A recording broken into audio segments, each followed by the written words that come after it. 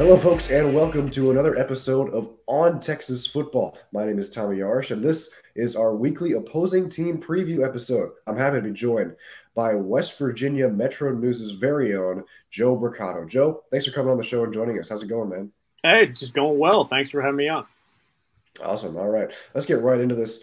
I want to start talking about the Mountaineers' new quarterback, and I put new in parentheses because we are 4 games into the season. But it's JT Daniels. He comes over from Georgia with high expectations after battling injuries there and at USC. Throughout the first 4 games, what would you say is your biggest takeaway from his play? Well, there's a couple, and you hit on the most important one, and that's been health. That's really what has held him back the first couple of years of his college football career. But 4 games, he's taken every meaningful snap for the Mountaineers, and that's been key, that he's been able to get out there, be on the field for every snap. If you ever get a chance to listen to one of his press conferences, whether it's before a game or after a game, it really is a masterclass of what he's looking at. A lot of college athletes, they'll give cliches, they'll give what the coaches maybe want to say.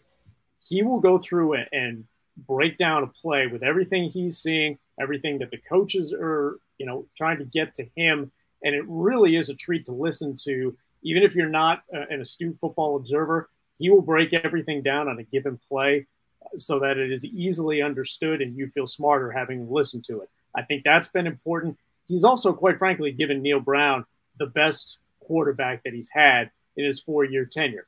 Neil Brown's had a couple of transfers in Austin Kendall and Jared Deggy. They've been serviceable, but they haven't brought the game-breaking ability that JT Daniels has brought to this offense so far. Even though West Virginia's record's off to a 2-2 start, the offense has played very well in every game so far.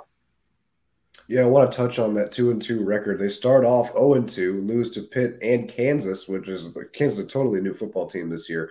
And then they turn around, they win back-to-back games over Towson and most recently Virginia Tech. What's the biggest adjustment that you have seen this team as a whole make after dropping the opening 2 games? Yeah, there really haven't been any adjustments in terms of scheme or personnel. There's been a couple of tweaks that they made with their defensive line rotation, but really nothing that's noticeable in terms of personnel.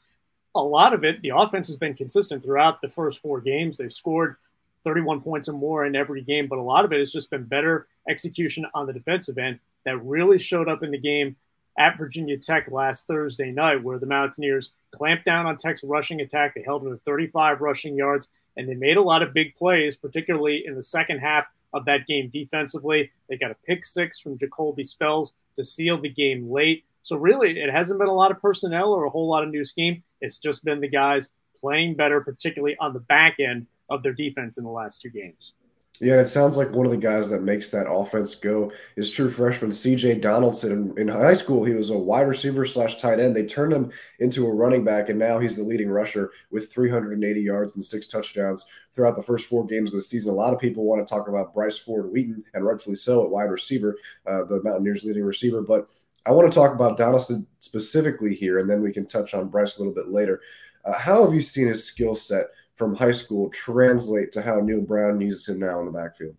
Yeah, it's really interesting, Tommy, because you had this guy come in that nobody had really heard a great deal about in terms of what he could potentially do in the backfield. In the middle of the season, I think 2 games in, he was still listed on West Virginia's roster at the tight end spot. But what happened was West Virginia had 4 scholarship running backs. They thought coming into the year, one guy transferred out. That was Lynn J. Dixon. So there were 3 guys, and they needed a fourth. Neil Brown and his coaches thought about the possibility of going into the transfer portal to get that 4th scholarship running back, but they had this guy that did pretty well in offseason work, and they wanted to give C.J. Donaldson a shot. And a lot of times coaches aren't necessarily forthcoming with, here's a guy who's really emerging, and here's where he can make a position switch. But throughout the course of the preseason, Neil Brown made a point to talk up C.J. Donaldson a lot. Now, we weren't sure if that talk was going to ultimately be put into place the first game against Pittsburgh. But here CJ comes out. Not only did he block a punt in the opener against Pitt, he rushes for over 100 yards, rushes for a touchdown, and we're all wondering, who is this guy? It's interesting because Donaldson was the teammate of another new Mountaineer in Trey Lathan in South Florida, and he was kind of a guy that when they saw Trey Lathan, who's going to be a linebacker in the future, they were pretty high on this other guy that they were seeing. And Donaldson's come in. He's done a tremendous job. At 240 pounds, he's a good mix of power and speed, and he has really made a big, big impact as one of the top three, really one of the three in the running back rotation for West Virginia. Another day is here, and you're ready for it. What to wear? Check. Breakfast, lunch, and dinner? Check. Planning for what's next and how to save for it? That's where Bank of America can help. For your financial to-dos, Bank of America has experts ready to help get you closer to your goals. Get started at one of our local financial centers or 24/7 in our mobile banking app. Find a location near you at bankofamerica.com/talktous. What would you like the power to do? Mobile banking requires downloading the app and is only available for select devices. Message and data rates may apply. Bank of America N.A., member FDIC. Yeah, he certainly moves well. You mentioned 240 pounds, 6'2" as well. So a pretty solid frame for running back. Another guy who's got a really good frame and is just overall talented, maybe, in my opinion, one of the best offensive players on this team is Bryce Ford-Wheaton, the leading wide receiver. 319 yards and 4 touchdowns for him to start the season off. Coming into this year, what is it? What were the expectations for Bryce, and how has he met them, surpassed them, maybe not met them so far to start the season?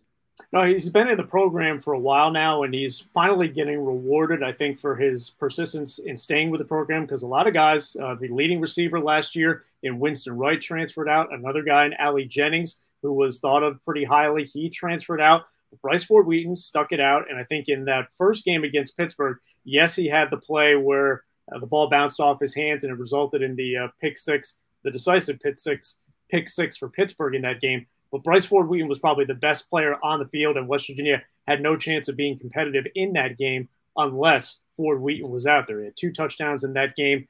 His numbers dipped a little bit in the last couple of games.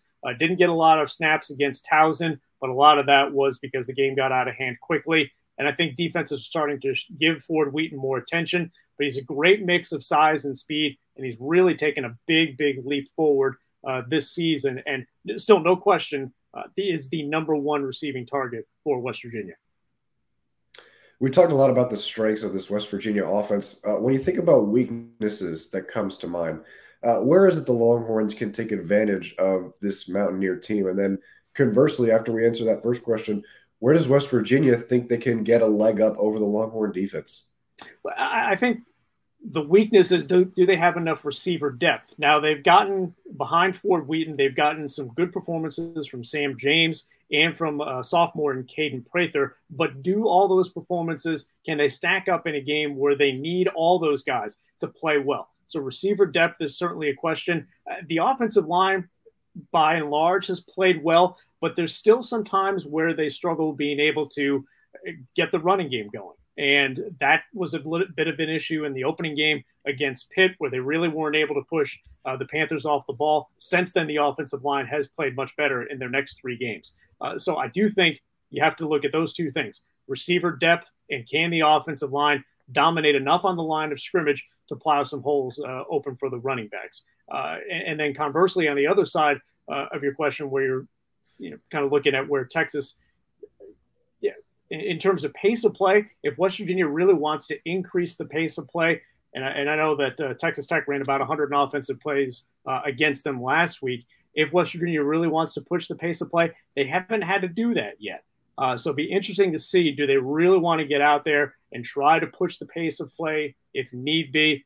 That'll be interesting to see. Yeah, that was actually my next question that I was going to ask you. We're looking at this Texas defense. Do you think that Neil Brown has in the back of his head, hey, I can really slow this game down, run as many plays as I want to, sort of drag this out? Texas Tech was great in those long drives last week that resulted in scoring drives. Obviously, 6 for 8 on 4th down attempts certainly helps there. But do you think that he stretches the clock and really tries to wear this Texas defense out like they did a week ago?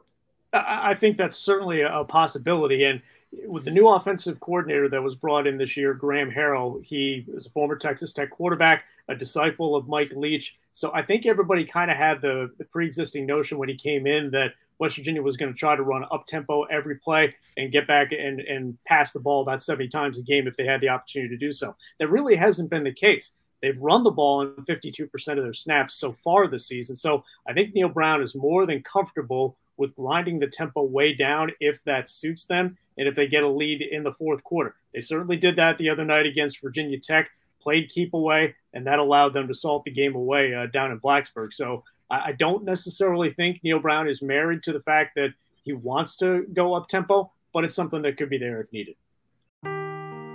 Seeking the truth never gets old. Introducing June's Journey, the free-to-play mobile game that will immerse you in a thrilling murder mystery. Join June Parker as she uncovers hidden objects and clues to solve her sister's death in a beautifully illustrated world set in the Roaring '20s. With new chapters added every week, the excitement never ends. Download June's Journey now on your Android or iOS device, or play on PC through Facebook Games. Talking to Joe Brocato of the West Virginia Metro News. Joe, let's keep talking about this upcoming matchup between Texas and West Virginia. Want to touch on the Mountaineer defense now. Historically, really solid group. They rank 23rd right now as in total defense amongst all FBS teams. Who stands out in that group, and what do they do really well as a cohesive unit?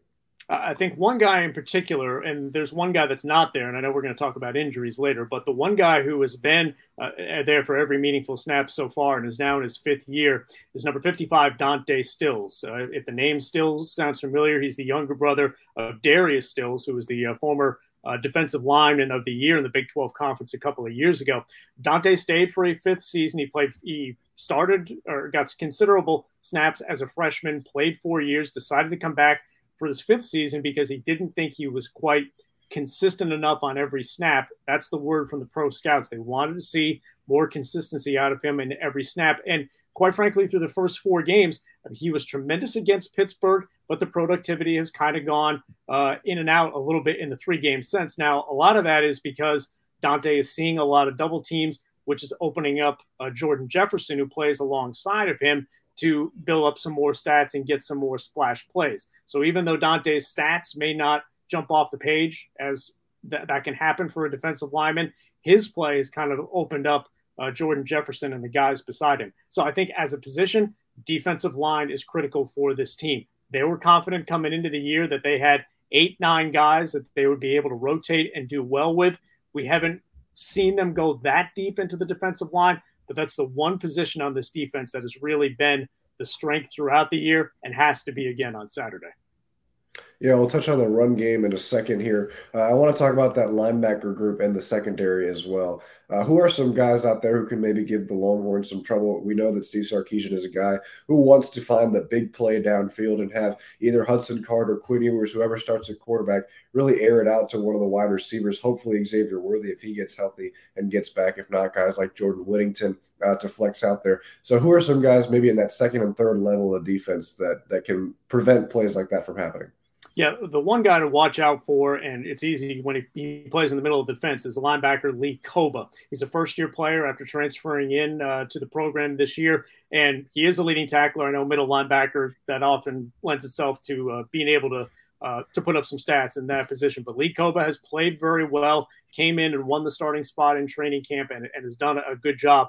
But behind him is the question in the secondary, and the big question is, 3 safeties that the Mountaineers started a year ago, they all graduated, so there's 3 new safeties there. And attrition really came into play in the offseason with a lot of transfers at the guys at the cornerback spots. So you can take a look at the back 5 in West Virginia's defense, and it's a lot of new guys. Now, they are guys that transferred in from lower levels. They had Jasir Cox transferred in from North Dakota State. They've had guys transfer in from Murray State, from James Madison. So there's guys that have played a lot of football and at a decent level, but not at the Power 5 level. And in the first couple games against Pittsburgh and Kansas, they were exposed a little bit. So I think the secondary, until they show that they can lock down on a team with a really good passing offense, Virginia Tech did not necessarily apply 2 weeks ago or last week. I think the secondary is the primary focus for West Virginia's defense. If a team is able to exploit them, then they are in trouble. All right, let's go back to talking about the defensive line. The Mountaineers have been really stout against the run game so far this season, opponents averaging just under 100 yards a game on the ground. But I don't think they have faced a backfield quite as talented as Texas so far this year. The stable of Bijan Robinson, Roshan Johnson, and Keelan Robinson obviously giving people a lot of trouble. If they can't find a way to stop those 3 running backs from Texas, where can you see this group try to even the playing field a little bit? Yeah, and you brought up a good point about it's not just Bijan Robinson. I know that people, sometimes from afar can think that, but Neil Brown in his press conference earlier today, when was asked about Bijan Robinson, he says you really need to talk about all three of the guys, but of course did have some very complimentary things to say about Bijan because they faced him in 2020. He broke off a big touchdown run when on a play where the Mountaineers thought they had that guarded pretty well. But to your point, I think that obviously defensive line is a strength for West Virginia, but if they are not able to slow down Texas's rushing attack, I think that's going to, they may have to commit some more guys forward than they usually do. But I do think, again, you really can't stress the back end of this defense from West Virginia so much because they haven't really shown that they're able to hold up against an offense that's truly diverse. They did okay in the run game defensively in the season opener against Pittsburgh, but a lot of mixed results, particularly in the next game against Kansas when the Jayhawks ran up and down the field and scored 55 points. When you need mealtime inspiration, it's worth shopping Kroger, where you'll find over 30,000 mouth-watering choices that excite your inner foodie. And no matter what tasty choice you make, you'll enjoy our everyday low prices, plus extra ways to save, like digital coupons worth over $600 each week. You can also save up to $1 off per gallon at the pump with fuel points. More savings and more inspiring flavors make shopping Kroger worth it every time. Kroger, fresh for everyone. Fuel restrictions apply. Yeah, certainly. Let's take a look at injuries now. You touched on it a little bit earlier. We know the Longhorns are a little bit banged up. Still not sure who's going to start at quarterback with Quinn Ewers and Hudson Card really being the two guys in the air there. And then Xavier Worthy, as Steve Sarkisian mentioned earlier in the week, is day-to-day. But on the Mountaineers side of things, what do they look like from a health perspective? And is there anybody who could really have a big effect on this game, maybe being on the fence?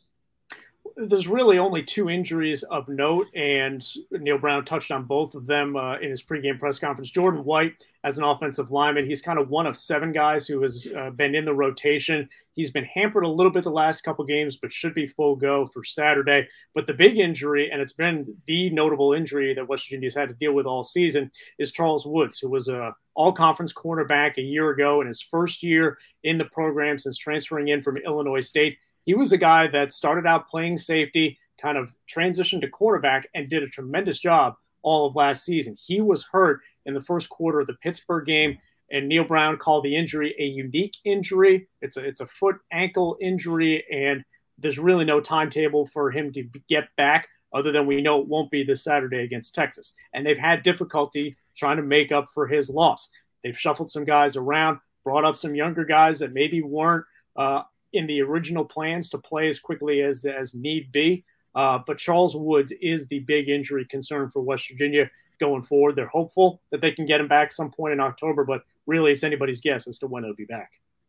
Yeah, we'll keep an eye on that and hope he's okay. Last question here for you, Joe. Mountaineers take down a Bijan-less Texas team a year ago with a 31-23 victory. What's going to have to happen for West Virginia to get a similar result this year, or try to get a similar result this year, and pick up their first conference victory on Saturday? Yeah, I think they're going to have to score points. I know that sounds simple, but I don't think this is going to be a game that if it's 20-17, that West Virginia has a good chance of winning. I think their offense, as I mentioned, has scored over 31 in each game this year. I think it is in their favor if they're able to get out there with as many offensive possessions as possible and to be able to win this game in a shootout. Defensively, yes, they took some steps forward last week, but I still think that they have not faced an offense as diverse and with the strong running game that Texas brings. So I think a lot of pressure is going to be on West Virginia's offense to score, I don't want to say on every possession, but they're going to have to put up points. I don't think this is a game that West Virginia can win if they're scoring 20 points. If it's in the 30s, it's probably to their advantage. Longhorns host the Mountaineers this Saturday at DKR, 6:30 kickoff. Both teams looking for their first conference victory. Huge thank you to Joe Brocato from the West Virginia Metro News, for joining us today. Joe, really appreciate your time and your insight. Thanks for coming on with us. That's going to wrap things up for this episode of On Texas Football for Inside Texas. Thank you so much for watching this episode, and be sure to come back tomorrow. I'll be joined by Ian Boyd for our weekly game preview episode as well. Also, be sure to like this video and subscribe to the channel for more content throughout the week and the rest of the weeks of the season. For our producer, Matthew Hutchison, and all the great folks here at Inside Texas, my name is Tommy Yars, saying see you next time. Have a great day.